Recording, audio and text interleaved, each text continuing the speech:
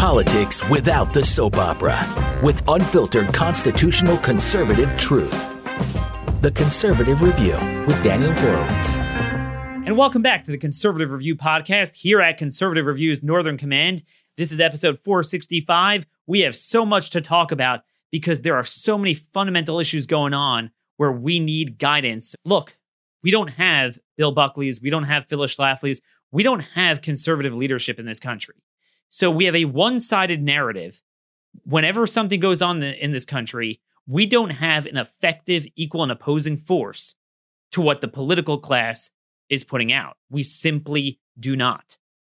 We don't have an equal and opposing force to even get on the radar and direct the narrative to other things that they don't want to talk about.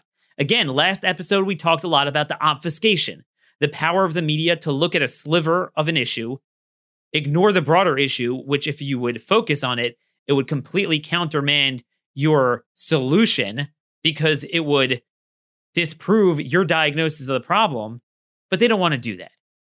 We have very few leaders among us. Republicans in Congress are a bunch of Teletubbies. I mean, that's just the reality, and we all know that already. The Teletubbies have made their debut on this show, as you could see right here, playing on in the background. We got our cute little Teletubbies here. And that's what they are, kind of like unicell organisms with no brains. So balloons in the wind, liberals get to direct them to where they want to go. And we never discuss the real issues. This episode, I want to talk more about guns. The notion that somehow you could at least do something and prevent some of these mass murders with guns. Last time we talked about how we're misdiagnosing it, but maybe they'll say, all right, well, guns might not cause it, but if they couldn't get guns, well, they wouldn't have access to such weaponry and they wouldn't be able to commit such atrocities. That is basically what they're going to do. They're also going to go after the First Amendment. Let's start flagging people with red flag laws. What does that mean? With us today is one of the few leaders on this issue and really many other issues.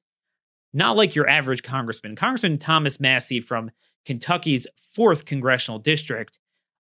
He doesn't live like the elites do. He actually lives on a hilltop in northern Kentucky. He had to travel a couple miles out in his car just to get cell service. So I apologize. We're not going to have video of the congressman up today. We'll have him on future episodes, but he will be with us through audio today. He is the chairman of the Second Amendment Caucus, who actually has his own narrative. He's actually not scared to embrace what we believe in.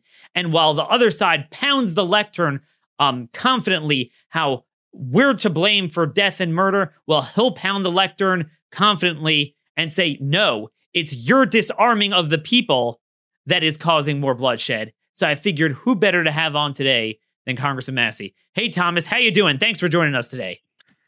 Hey, thanks for having me on, Daniel. Happy to be here. Some of my Republican and otherwise conservative colleagues are sort of cowering right now in the wake of these terrible events.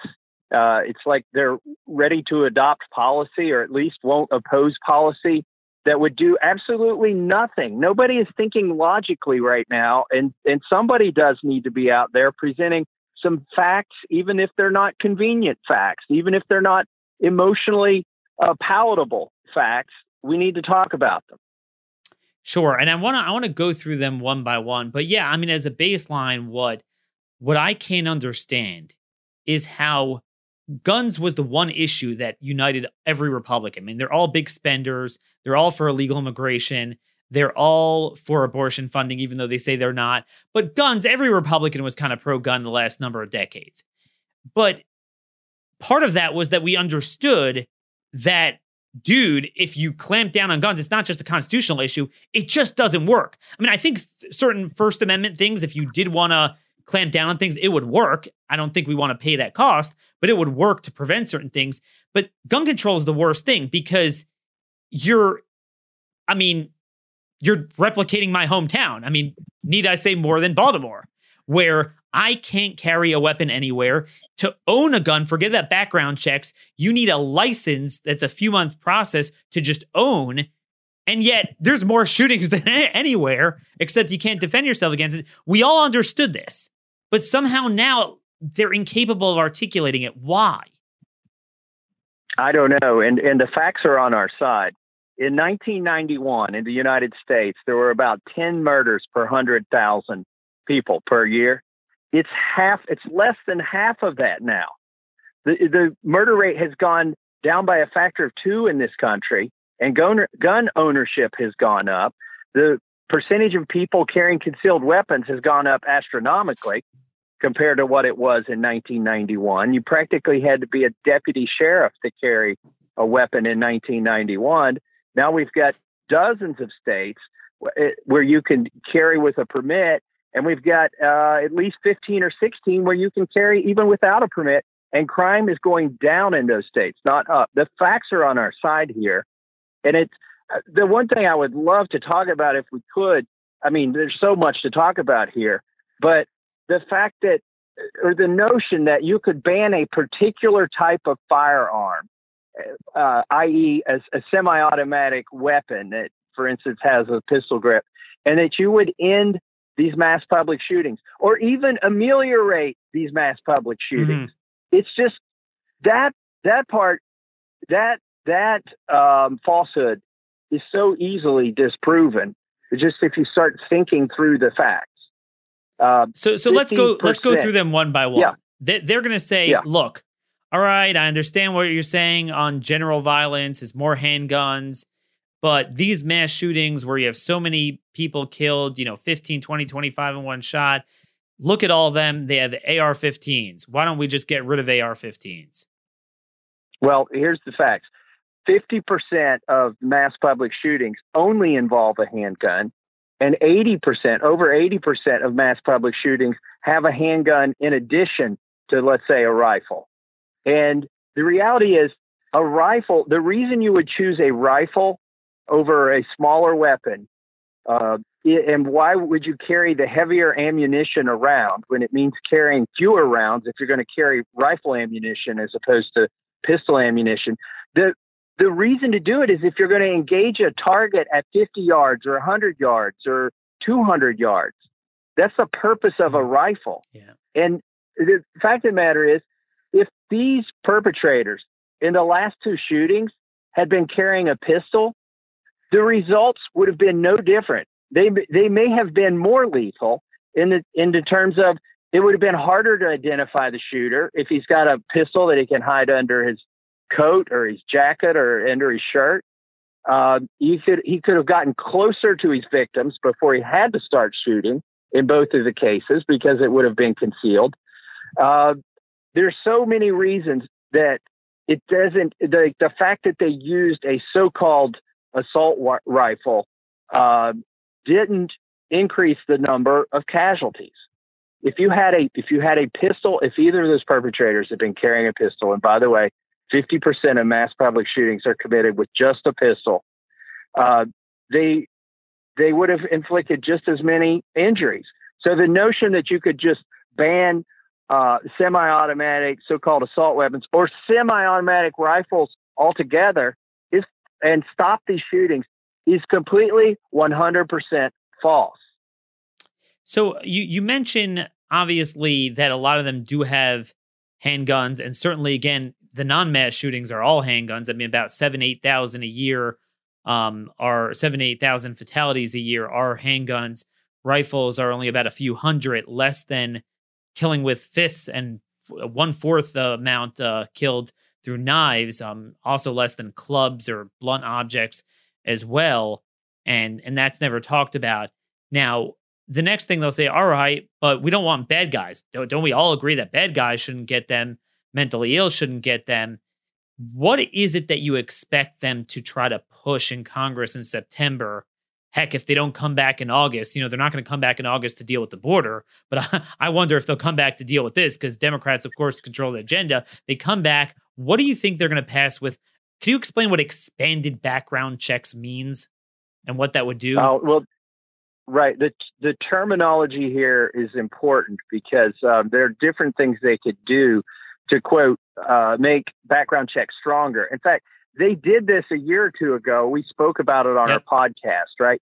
They they postulated that really all we had to do was to fix these loopholes in the background checks and that everything would be fine. That if we put more pressure on the states and the courts to submit more names into the NICS database, that we could stop these mass public shootings. The law passed. The law was signed by the president. The law is in effect, and it didn't do a daggone thing. It was called Fix NICS.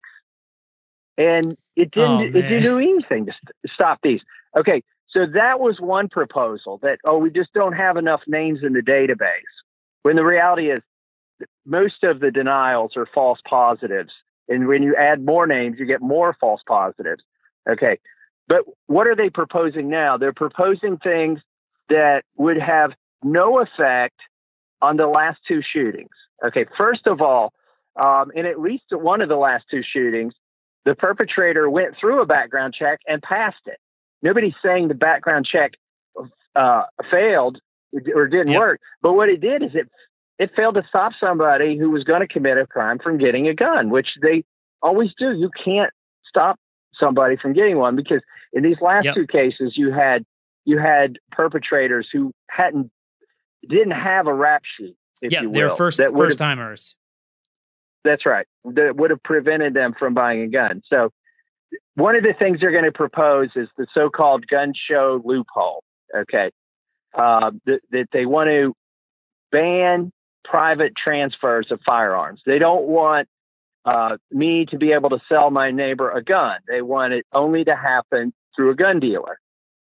And the problem with that notion is that's not how these firearms were acquired in the last two shootings. So to call us back to Congress to enact this type of legislation is unserious. It's an insult to the victims. It's unserious. When people do this and they know it would have had no effect on the outcome of these last two shootings, but they use the last two shootings to do it, it's ingenuous and unserious. You know, Thomas, it's funny you mentioned that because I think that's the hallmark of all liberalism. I call it the divide and conquer or slash and burn. They do this on healthcare or many market distortions. They'll go and distort a market, create a reality, and then they keep coming back and say, hey, this is outrageous. And then they forget the fact that they already implemented their stuff, but everything starts over with a new slate. It's like it's a reset to zero as if nothing happened before.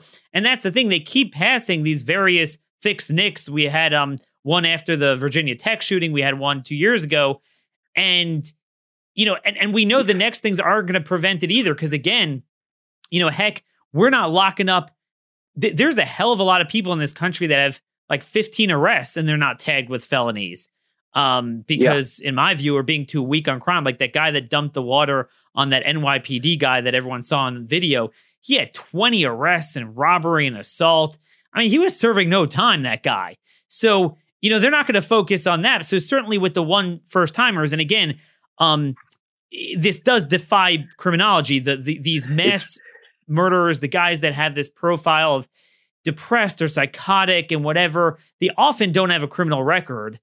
And they just commit full-scale murder, which is an exception to the rule of a career criminal. So you're not going to get that there. So then the next thing goes to, okay, First Amendment. They're going to say, well, Daniel, okay, we're not going to clamp down on the Second Amendment, but don't you want to make sure, you yourself are saying this is more of a mental illness cultural problem than a gun problem. So don't we want to flag these people first to ensure, they're dealt with and certainly don't get guns?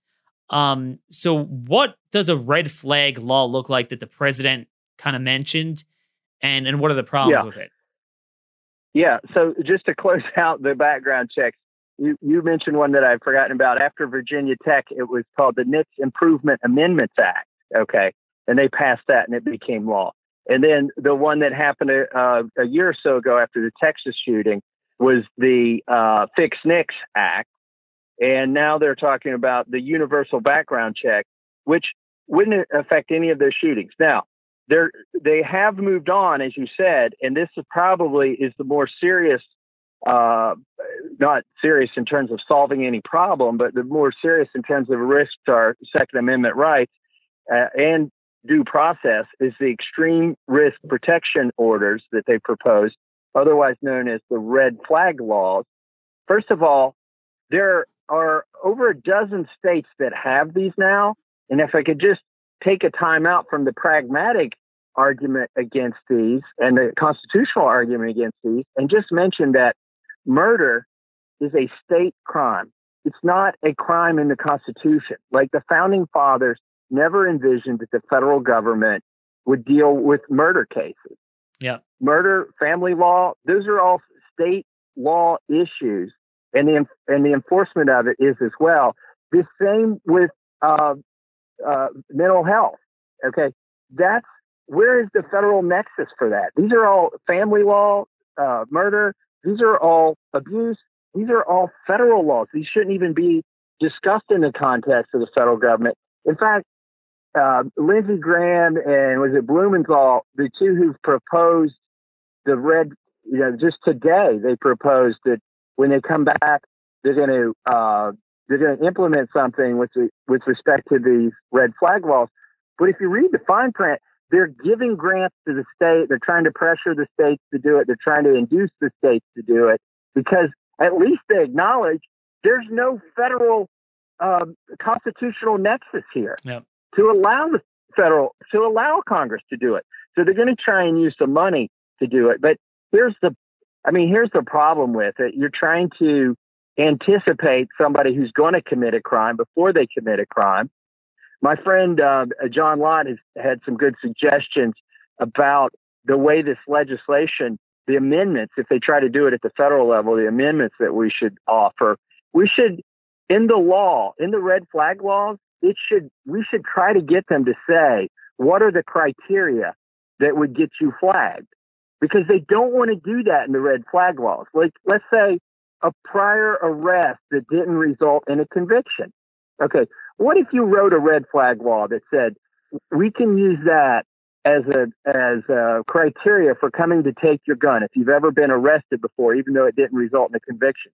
The courts would throw that red flag law out if you got specific and said that was a reason. Because constitutionally, if somebody's not been found guilty of a crime, if it's been adjudicated, you can't use that to deprive them. Oh my gosh, Thomas, you just really hit a sore point with me. I want to elucidate what you're saying by adding something else in for our audience here. Yeah. Juxtapose the right to bear arms shall not be infringed to the right to immigrate shall not be infringed. Well, it doesn't say that, but in invisible ink in the elite Constitution, it says that. So like they're always telling me, Daniel, what the heck? You want to throw these people out of the country simply for being arrested for DUI. I'm like, well, they're illegal. They don't have the right to be here. You're right. They haven't been convicted, so it's not beyond the shadow of a doubt. But most who are arrested usually are a problem. So even if you weren't arrested, I can get you out. So we're going to get you out. You don't have a constitutional right. Yet when it comes to something that is a constitutional right, the right to bear arms. So then, yes, you do need to be convicted. I mean, it's like upside down, inside out. Right. And the other criteria, which they won't say, which they would use, because the red flag laws are basically, well, how do you think? How do you feel? Do you think he's a threat? I don't know. They would use factors such as age, race, sex. I mean, they're going to use all those factors. And so, that's the constitutional sort of firewall here. Yep. But they're doing it at the state level. The federal government, when we get back in Congress, some of my colleagues, some of them Republican, have already proposed that we induce the states to do more of this. And let's just go back. Let's test it just for the sake of the victims, okay, in El Paso and the sake of the victims in Dayton. Would this have stopped either of those shootings? Because they're using the victims' lives as the reason to pass this. And the reality is it wouldn't have stopped either shooting. No. It would not have stopped it. It's an unserious proposal. And I think those two are really very reflective of the unfortunate trend we're in. They were very heavy on social media. They were very into, absorbing themselves with stuff that's going on. The other one, the one in Dayton was pro-Antifa type. This one was more of a white supremacist type. And it's not, that's the thing. It wasn't even like the Nicholas Cruz type of thing in Parkland, where it was more just an open, very violent, lots of stuff going on there. I think these are unfortunately the more common ones. And especially with the copycat mentality, the social media problem that we have, which really is nobody's fault. It's technology, and it's a challenge we have for our time. We spoke about this on the previous show. So I think that's what we're overlooking. But I do want to get to a point, Thomas, to make things clear for people. We often say that, look, things that are around, you can't ban an item that's around. It's just going to make it that law-abiding citizens don't have it, but the other guys will have it. So, it's worse than ever. It's counterintuitive. What would you say to people who say, well, look, we did ban machine guns and you see it's worked. We don't really have people committing atrocities with machine guns, even though the left tries to blur the line between semi-autos and fully autos, but we don't have fully auto attacks. So why can't we do the same thing with semis? I want to see how you answer that. Well, here's that. If you banned, let's say AR-15s, and you confiscated, let's say you confiscated every single AR-15 in existence and burnt all of the blueprints for an AR-15 and had spyware on everybody's computer to make sure they could never make another AR-15, there would not be a mass public shooting with an AR-15. I'm going to tell you that right now. It would be with another gun. Like, if you go in and specifically, like in the case of banning machine guns, which are defined as a rifle or any kind of gun that fires more than one bullet with a single pull of the trigger, of course, you're not going to have shootings with those. You're going to have shootings with a different type of weapon. And the reality is, frankly, in a situation where you're carrying the ammunition, you're probably going to be more deadly with a semi-automatic weapon than you are a fully automatic. I mean, the military went to 3-round bursts for that reason, because you just waste ammo. So, pick a gun. If you can erase its existence on the face of the planet, okay, it won't be used in mass public shootings. I got to tell you, it won't. But a different type of gun will. And then eventually it'll be a car or dynamite or a bomb. By the way, just back before we leave the red flag laws. Sure. Okay. Because I think there's something that's gone unmentioned and needs to be mentioned. Almost every state in the union, every state that I know of, allows somebody to be committed involuntarily for 3 days to a mental facility against their will. But there has to be, in those cases, like a doctor's opinion. There has to be some opinion. And then within 3 days, it's got to be adjudicated. But those are in Florida, which could have been used in Florida. There was a law already on the books called the Baker Act. It's got a different name in every state. But if there was a way already that's been held up to be constitutional to restrain the perpetrator. And by the way, this is one of the defects with red flag laws, okay? With the Baker Act in Florida, where if somebody is mentally unstable and they could harm themselves or somebody else, you can go get them, put them in a hospital, put them in a mental facility for 3 days, keep an eye on them, make sure they don't hurt anybody or hurt anybody else. With a red flag law, you don't do that. You don't try to help the person who's mentally unstable. You just go agitate them by taking some of their firearms. Okay, there's no way to guarantee you have deprived them of access to a firearm if they're still a free individual. You haven't done anything to help their mental state of mind. If anything, you've aggravated it. And so it's kind of the opposite, the red flag laws. There's a sheriff in Colorado that refuses to enforce red flag laws, not just because he thinks it's unconstitutional, but because he thinks it's going to make the situation worse. Because you're not doing anything with the individual who still poses a risk to himself and others because he's still free and hasn't received treatment. The red flag laws don't propose any treatment. It's like, I forgot who said that, who was the first to say this, but when someone points to the moon, the idiot focuses on the finger. So it's always the object and not the person. I mean, they're always doing that. It's the same thing with whether it's our immigration policies, counterterrorism. We never focus on the person for politically correct reasons. We focus on the object. And you're absolutely right. And we're seeing this more than ever, especially with Islamic terror, but there's no reason why others can't replicate this. The vehicular homicides are becoming big. Obviously, bombs. I mean, look, the biggest of all was Timothy McVeigh, and it's not even a big deal to make that. This is their weapon of choice now. And I believe a lot of it just, again, is with the copycat mentality. A lot of things, they're developing the pattern, but you're right. They'll go to whatever else is in vogue, and they could easily accomplish the same thing. There is a copycat mentality. If you had a chance to read the manifesto in El Paso. Yeah. Could you talk about that a little bit, the manifesto? Yeah, it's only 4 pages. And he admits he admired the shooting in the New Zealand shooter. And he had read that shooter's manifesto. He kind of apologized that his wasn't as elaborate of a manifesto, but he said, basically, I just incorporate everything he said. By the way, they're both environmentalists. Part of the reason for killing people was they felt like we had too many people consuming resources and anti-corporatist.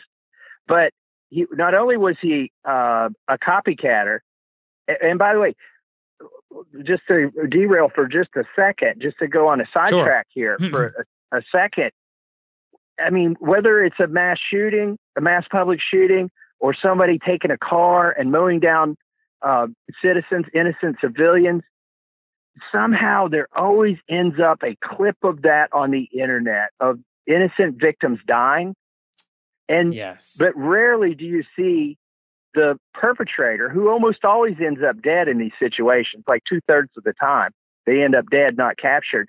You don't see them their miserable end of their life, lying in a pool of blood or whatever freaking miserable end they came to. You never see that. This is what bothers me. So I want to place a bookmarker there.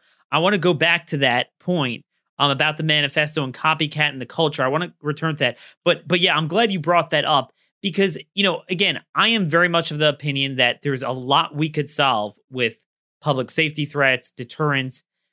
But at the same time, I think these people this is the most confounding problem. It's very hard. First timers come out.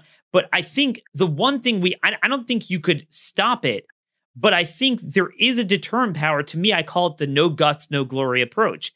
And if you had a mixture of two things, number one, if everyone carried, I mean, like in Israel, it's either a civilian or it's some sort of security guard, military guy. There's shootings there. There's a lot of reasons people would want to shoot the Israelis. There's a lot of Arabs that hate them. But at the same time, I rarely see more than 1 or 2 people killed. Rarely see more than 1 or 2. The guy is gunned down before that. That's number one. So there's not a lot of glory. But then also, look, I'm a big constitutionalist. But at the end of the day, we can't be bigger constitutionalists than our founders were. And if you look at founding practice, in the 1790s, the courts are inventing a lot of due process, and there's certain due process that's baseline is very important.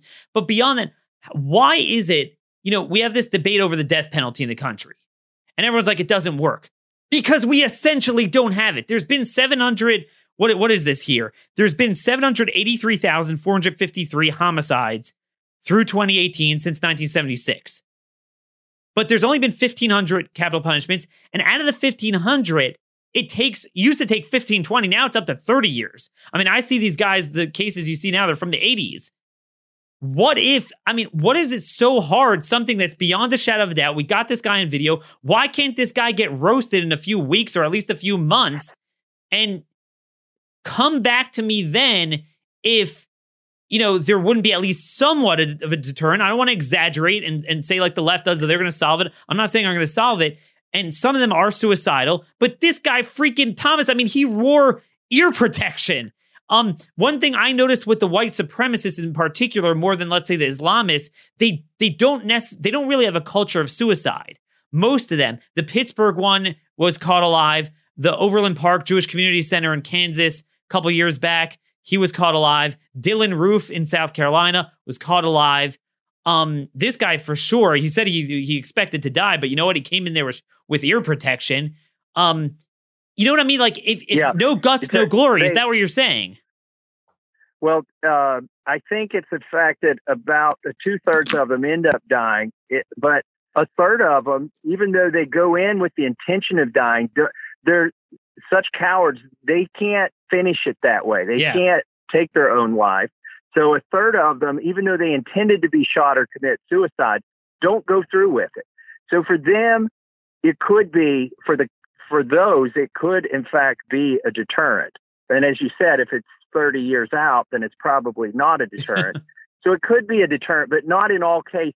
It's sort of like there could be something, but it's not going to stop mass public shootings because these folks are after something else.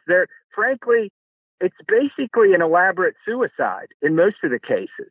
Like, we should treat it in the same way that we're trying to prevent suicides. They've decided if they're going to go out, they're going to take somebody out with them, and they want some fame. Look, these mass public shooters, the two of them have the president talking about them today. Okay. Yep. Now, not by name, thankfully, but the media talks about them by name.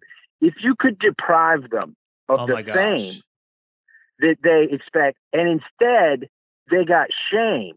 And that's what I'm saying. Like, the picture in the 2/3 of the cases where they die and they're shot, I think you need to share the image of their miserable last seconds of life where they're crying or whatever it is that's happening. They defecated themselves, laying there in their own blood.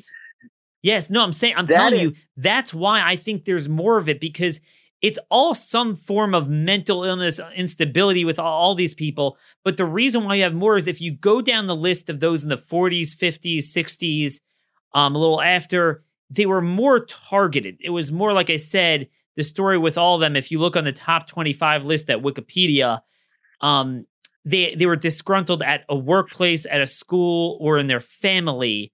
So that, again, that's going to be a lot harder. That's more of a private thing. If they're disgruntled, whatever triggers them, maybe they'll do it anyway. But these general ones that we're seeing now, which is why there's more of them, the manifesto and the social media, it's clear it's to get attention. And, again, I don't know what the public policy solution to stopping that, but I think it's easy to diagnose that if we theoretically, now I'm not going to be like the left and say, let's censor the media, but I think it's pretty clear if you didn't have that, there would be much fewer of these. We just saw over the weekend there were copycats. Yeah. Well, and there are trends, there are things you can notice about them. I mean, in the El Paso shooters manifesto, he mentioned Call of Duty. Okay. I'm not saying Call of Duty made him do that, but it's part of the culture that he was immersed in. If he mentioned it in his manifesto, by the way, he mentioned it in the context of advising people to go after soft targets. He said there's no reason to die without shooting somebody. So don't engage somebody that has body armor. These are his words. I'm paraphrasing his manifesto. Yep. Don't feel like you have to go out like in Call of Duty. He said you should engage people who aren't protected. So, which gets us to another point. One of these shootings defied a trend. And so a lot of people are jumping on it and saying, see, concealed carry doesn't work. And the trend that I'm talking about is that over 95% of mass public shootings happen in a place where normal civilians were not allowed to carry firearms. Like a school. In the case of Dayton, those bars, you can't carry firearms into those bars. Those are so-called gun-free zones. Okay, so that data point fit. The person who perpetrated that crime could be fairly reasonably assured that there were civilians there who could stop him if he got into the establishment he was trying to get into. Fortunately, a good guy with a gun did stop him. It was the police.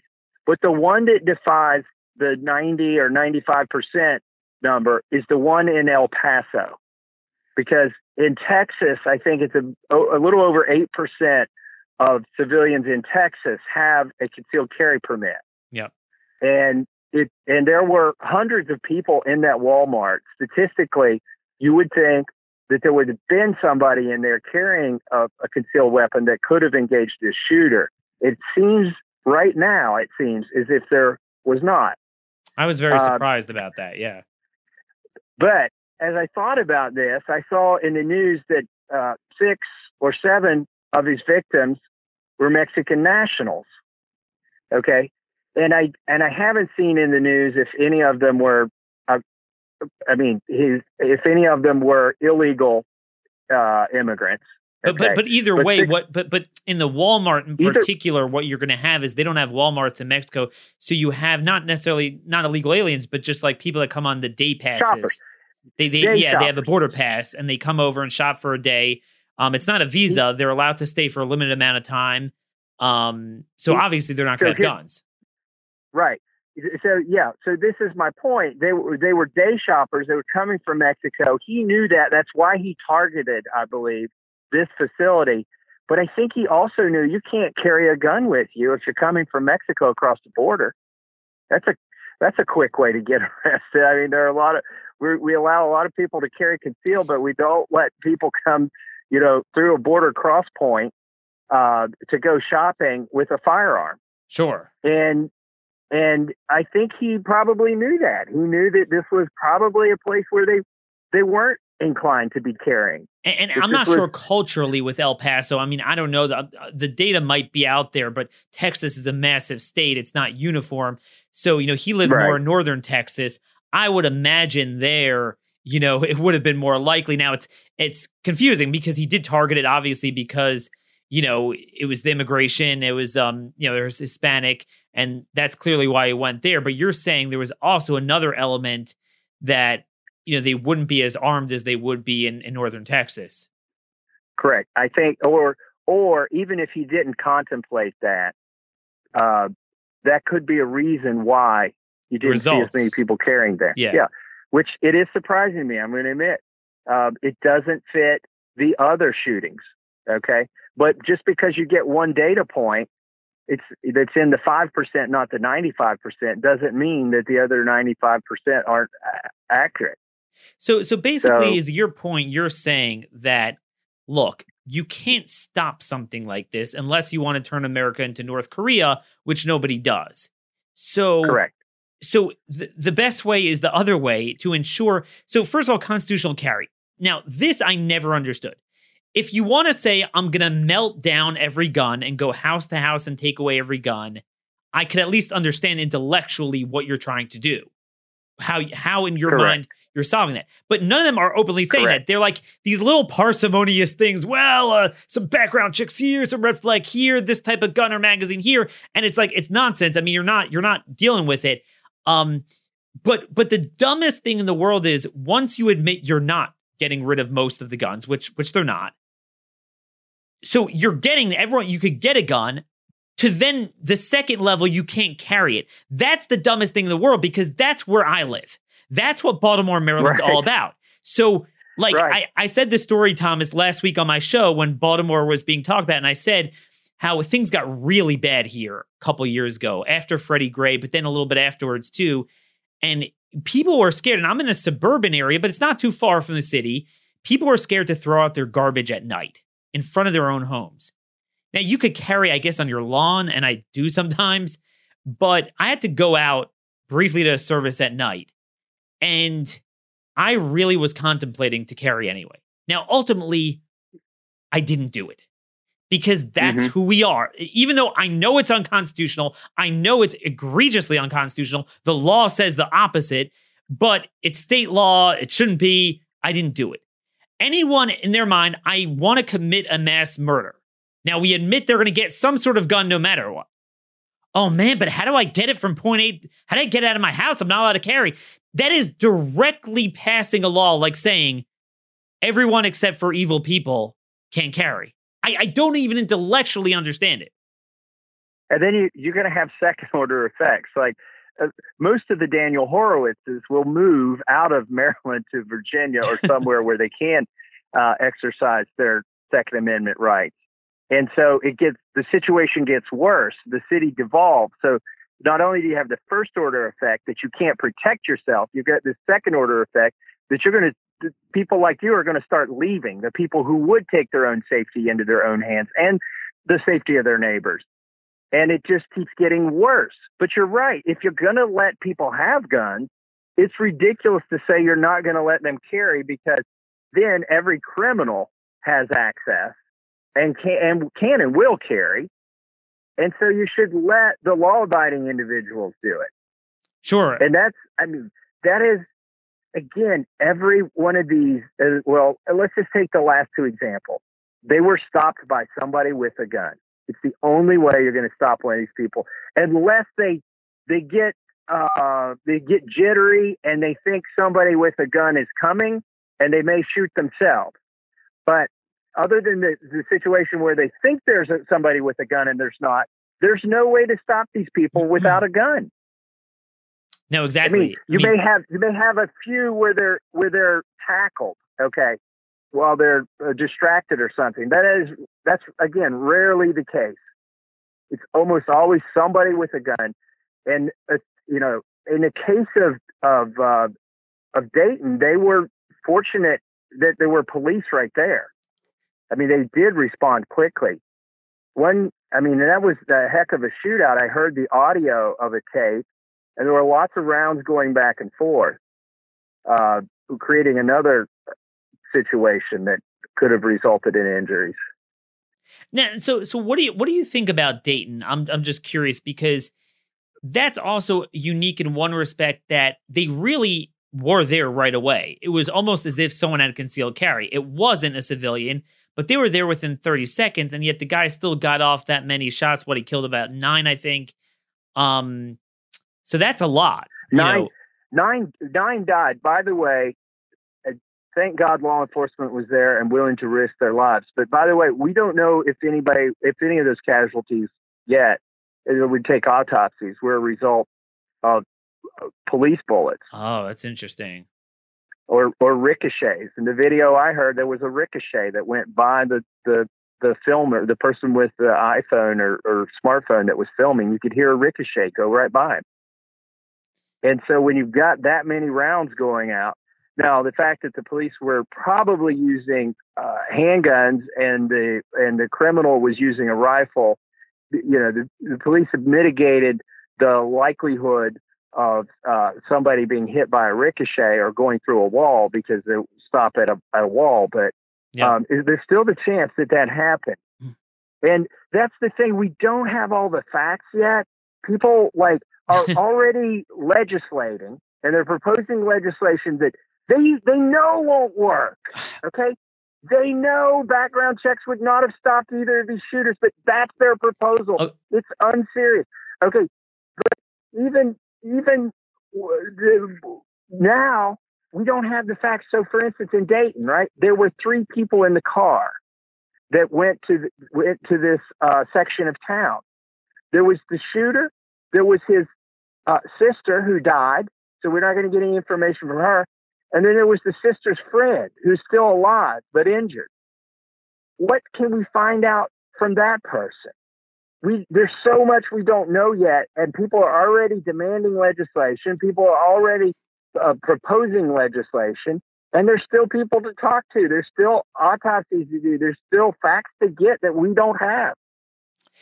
So you just got me into and I know we're running out of time here, but one of the most important issues, if you're going to legislate based off of mass shootings and then make everything about safety and security all mass shootings, which, as you said, even though they've increased, is still a slice of the homicides in this country, but you're going to make it all about that. Don't we freaking want to know what happened in the biggest one of all? Las Vegas, 2017, 59 killed. That thing is out of control. It doesn't fit the description of anything. The guy was middle-aged. He wasn't young. He was wealthy. It almost looked like a terror attack, some crazy other motive. It wasn't like some psychotic guy, hey, I need to whatever. I mean, the planning, the stuff, were there other people with him? We know nothing about Paddock. We know and they started to put out information, foreign stuff, like the first 24 hours, and then it stopped. And the FBI then said a year later, we're never going to know. Done. You guys, could you tell this audience, You guys in Congress were never even briefed on that. Never briefed. We got a briefing on the Pulse nightclub shooting. We got a briefing on the shooting in California. That was, I think that was that a jihadist? Or yeah, San Bernardino. San Bernardino. We got a briefing on the shooting at the school in Florida. We've never, and by briefing, I mean, like, we go into a room and get confidential or even classified information. Okay. Yeah. And we've never received one on the Las Vegas Thomas, shooting. Isn't it? It's inconceivable they don't know more. It just doesn't make sense. What's the guy's motive? What is his motive? I'm just like, he was just very disgruntled with society, and he decided, like, no, that doesn't fit that. That's the problem. No, it doesn't. It doesn't fit that, because he engaged in a lot of elaborate planning, obviously, right? He had more planning than most. It's like a James Bond movie. It's like an special ops guy or something. I mean, I'm not saying he was, right, but that's what it appears. Right. So he's engaged in a lot of planning. And you're going to tell me he's not going to leave a note? He's not going to leave one of these manifestos? He's not going to explain why he did it or what his motives were? Or, I mean, he's just going to shoot people and plan to die? Like, was he disgruntled? What was he? I mean, there's no indication there. And that's frustrating. I mean, the result was we didn't ban. It should have been a congressional action. Yep. I mean, even that wouldn't have been constitutional. But what the president did was very unconstitutional. Oh, yeah. And by the way, Thomas, this is the one time the courts didn't get involved. The one time he does something that actually is unconstitutional. I mean, it's ex post facto. It's the takings clause. It's Second Amendment. It's beyond the, machine gun statute. I forget. You probably know the name of the statute. Right. And then some NFA like Act, 1934. NFA Act. Yes. But look, here's the other thing about Las Vegas. So at the time, Bob Goodlatte from Virginia was the chairman of Judiciary. We were in the majority, remember? Oh yeah. And so they were having the ATF to come over to Congress and demonstrate the bump stocks, and they were sort of the dirty little secret here is, most of the weak-kneed Republicans wanted the president to ban bump stocks, so they didn't have to vote on it, okay? Because they knew it could cost them a primary. But in the meantime, they did do a little research. The ATF came in and talked to the judiciary, some of the judiciary members, about bump stocks and how they worked. And I asked Bob Goodlatte personally. This was at one of our GOP meetings in the back of the room. I said, Bob, have you got a list of all the weapons? And do you know if there was an actual automatic weapon there, a machine gun? Like, we know there were bump stocks used, but the first volley to me sounded so regular and so consistent. And I have shot machine guns, okay? And it sounded like a well-oiled machine gun, okay? Yes. And if there ever would be a guy that fit the profile of someone that would have had one, it would be a guy like that, not the 21-year-old, school dropout or something like that. Right, and if he had one, it would have been the first one he used before he started using the gimmicky bump stocks. And in fact, the one that sounds like a machine gun was the first volley. And so I asked Bob Goodlatte, do you have a list of the guns, and do you know an automatic weapon wasn't involved? He's the chairman of the Judiciary Committee responsible for gun laws. He said, no, I don't. We never got that. He turned to his staffer. Do we have that? No, we never got that. I'm like, my gosh, you're thinking about banning bump stocks, writing legislation, and you don't even know if it was really an automatic weapon that inflicted most of the casualties. Yep. Would have been an illegal automatic weapon. There was something really funny going on there. And I find that just so offensive. I don't care if you're right or left. Even if you hate guns, you want to abolish the Second Amendment. Anyone who honestly looks at Vegas, dude, you're going to reduce something that just huge of an event to bump stocks. I mean, come on. There's so much more going on there. But the victims deserve more, and that's an unserious answer. Let me throw this out there. and I know we're running out of time, but I mean, probability is that there will be another mass public shooting in the next year. Okay. Yes. What if we got the 10 smartest people in the United States in a room and said, how are you going to stop that one that's going to happen in the next year? What would they come up with? Would it be any of this crap that's being proposed in Congress? It wouldn't be any of this crap. Okay. The joke that you could somehow monitor Facebook and know that somebody's going to do this. Okay. What you would do, what I think you would do, is you would try to get to all the families and say, is there anybody in your family that's considering that you think is mentally unstable or depressed? Can you reach out to them? Can you touch them? Can you talk to them through the issues? Do you know? Those are the only people that are that know who the next mass public shooter may be with any degree of accuracy. And you would work through the families and the personal relationships and the connections. And that gets to where I think the problem really lies, is these people are disconnected from society. It's a breakdown of families. It's a breakdown of just personal relationships in general. I don't care if it's a family or not. And that's, I think, what we need to start looking at. It's cultural. We've had, look, when I'm here in the same county where I went to high school. When I went to high school here, people had guns in their trucks and their cars. I drove to school with the gun in my car because my dad left it in there because he'd been hunting. It wasn't a crime, and nobody ever expected that you would do anything. Nobody ever expected to do anything with one. It's a cultural thing. And to the extent we can slow these down or stop them, that's where we're going to be most effective. Wow. Certainly a lot to consider there. One more question. You just brought up culture. What do you do? What do you have to say when the media says, well, you look at Japan or you look at Europe, all these other countries, they have the same video games and cultural issues. I mean, what's different there? And yet they don't have all these shootings, so it's got to be the guns. Well, let me be clear. I'm not for outlawing the video games, okay? But I've raised 4 kids, okay? And one of them, when he was a young adolescent, he begged for Call of Duty.